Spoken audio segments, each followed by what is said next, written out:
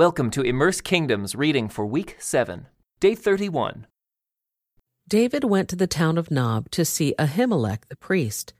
Ahimelech trembled when he saw him. "Why are you alone?" he asked. "Why is no one with you?"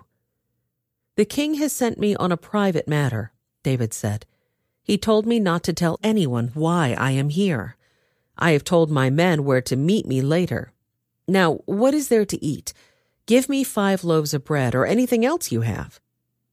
"We don't have any regular bread," the priest replied, "but there is the holy bread, which you can have if your young men have not slept with any women recently." "Don't worry," David replied. "I never allow my men to be with women when we are on a campaign, and since they stay clean even on ordinary trips, how much more on this one?" Since there was no other food available, the priest gave him the holy bread, the bread of the presence that was placed before the Lord in the tabernacle.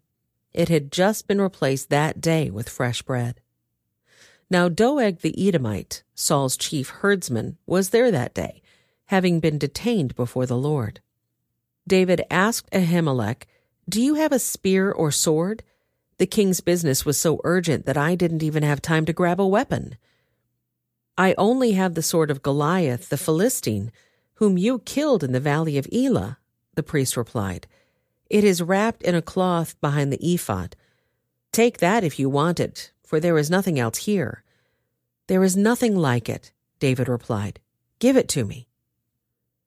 So David escaped from Saul and went to King Achish of Gath. But the officers of Achish were unhappy about his being there. "Isn't this David, the king of the land?" they asked. "Isn't he the one the people honor with dances, singing, 'Saul has killed his thousands and David his 10,000s'?" David heard these comments and was very afraid of what King Achish of Gath might do to him. So he pretended to be insane, scratching on doors and drooling down his beard. Finally, King Achish said to his men, "Must you bring me a madman? We already have enough of them around here. Why should I let someone like this be my guest?" So David left Gath and escaped to the cave of Adullam.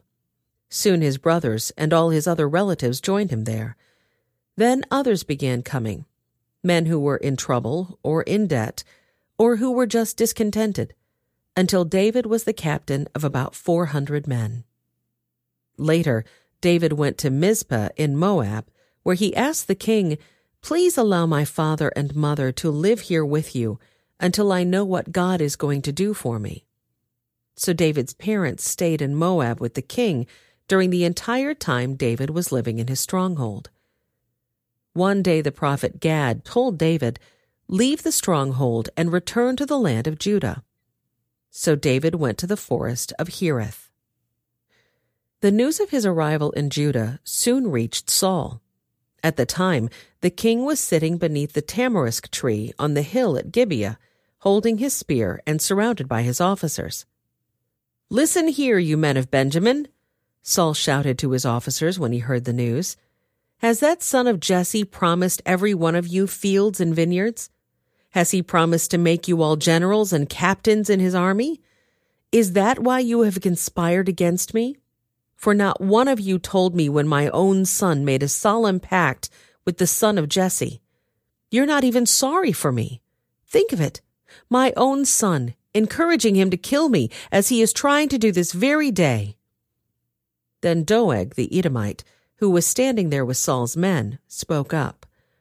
"When I was at Nob," he said, "I saw the son of Jesse talking to the priest Ahimelech, son of Ahitub.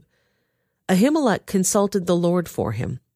Then he gave him food and the sword of Goliath the Philistine." King Saul immediately sent for Ahimelech and all his family, who served as priests at Nob. When they arrived, Saul shouted at him, "Listen to me, you son of Ahitub." "What is it, my king?" Ahimelech asked. "Why have you and the son of Jesse conspired against me?" Saul demanded. "Why did you give him food and a sword? Why have you consulted God for him? Why have you encouraged him to kill me, as he is trying to do this very day?" "But, sir," Ahimelech replied, Is anyone among all your servants as faithful as David, your son-in-law?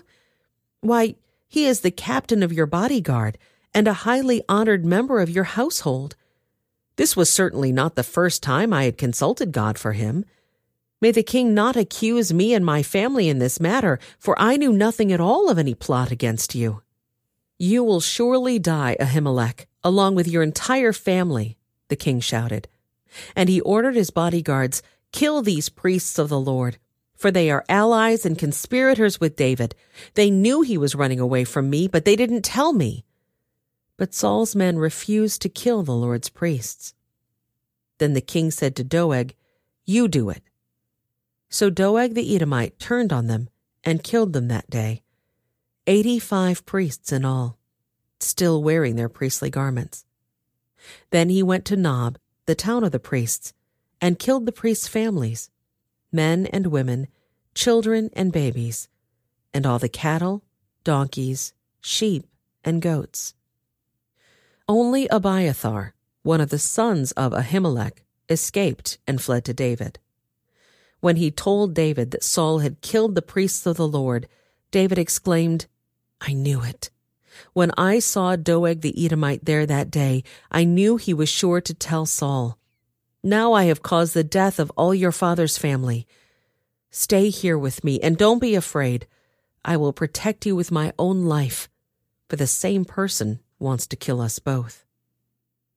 One day, news came to David that the Philistines were at Keilah, stealing grain from the threshing floors. David asked the Lord, "Should I go and attack them?" "Yes, go and save Keilah," the Lord told him. But David's men said, "We're afraid even here in Judah. We certainly don't want to go to Keilah to fight the whole Philistine army." So David asked the Lord again, and again the Lord replied, "Go down to Keilah, for I will help you conquer the Philistines." So David and his men went to Keilah. They slaughtered the Philistines and took all their livestock and rescued the people of Keilah. Now when Abiathar, son of Ahimelech, fled to David at Keilah, he brought the ephod with him. Saul soon learned that David was at Keilah. "Good," he exclaimed. "We've got him now. God has handed him over to me, for he has trapped himself in a walled town." So Saul mobilized his entire army to march to Keilah and besiege David and his men. But David learned of Saul's plan and told Abiathar the priest to bring the ephod and ask the Lord what he should do. Then David prayed, "O Lord, God of Israel, I have heard that Saul is planning to come and destroy Keilah because I am here. Will the leaders of Keilah betray me to him? And will Saul actually come as I have heard? O Lord God of Israel, please tell me." And the Lord said, "He will come." Again David asked, "Will the leaders of Keilah betray me and my men to Saul?" And the Lord replied, "Yes, they will betray you." So David and his men, about 600 of them now, left Keilah and began roaming the countryside. Word soon reached Saul that David had escaped, so he didn't go to Keilah after all. David now stayed in the strongholds of the wilderness and in the hill country of Ziph. Saul hunted him day after day, but God didn't let Saul find him. This concludes today's Immerse reading experience. Thank you for joining us.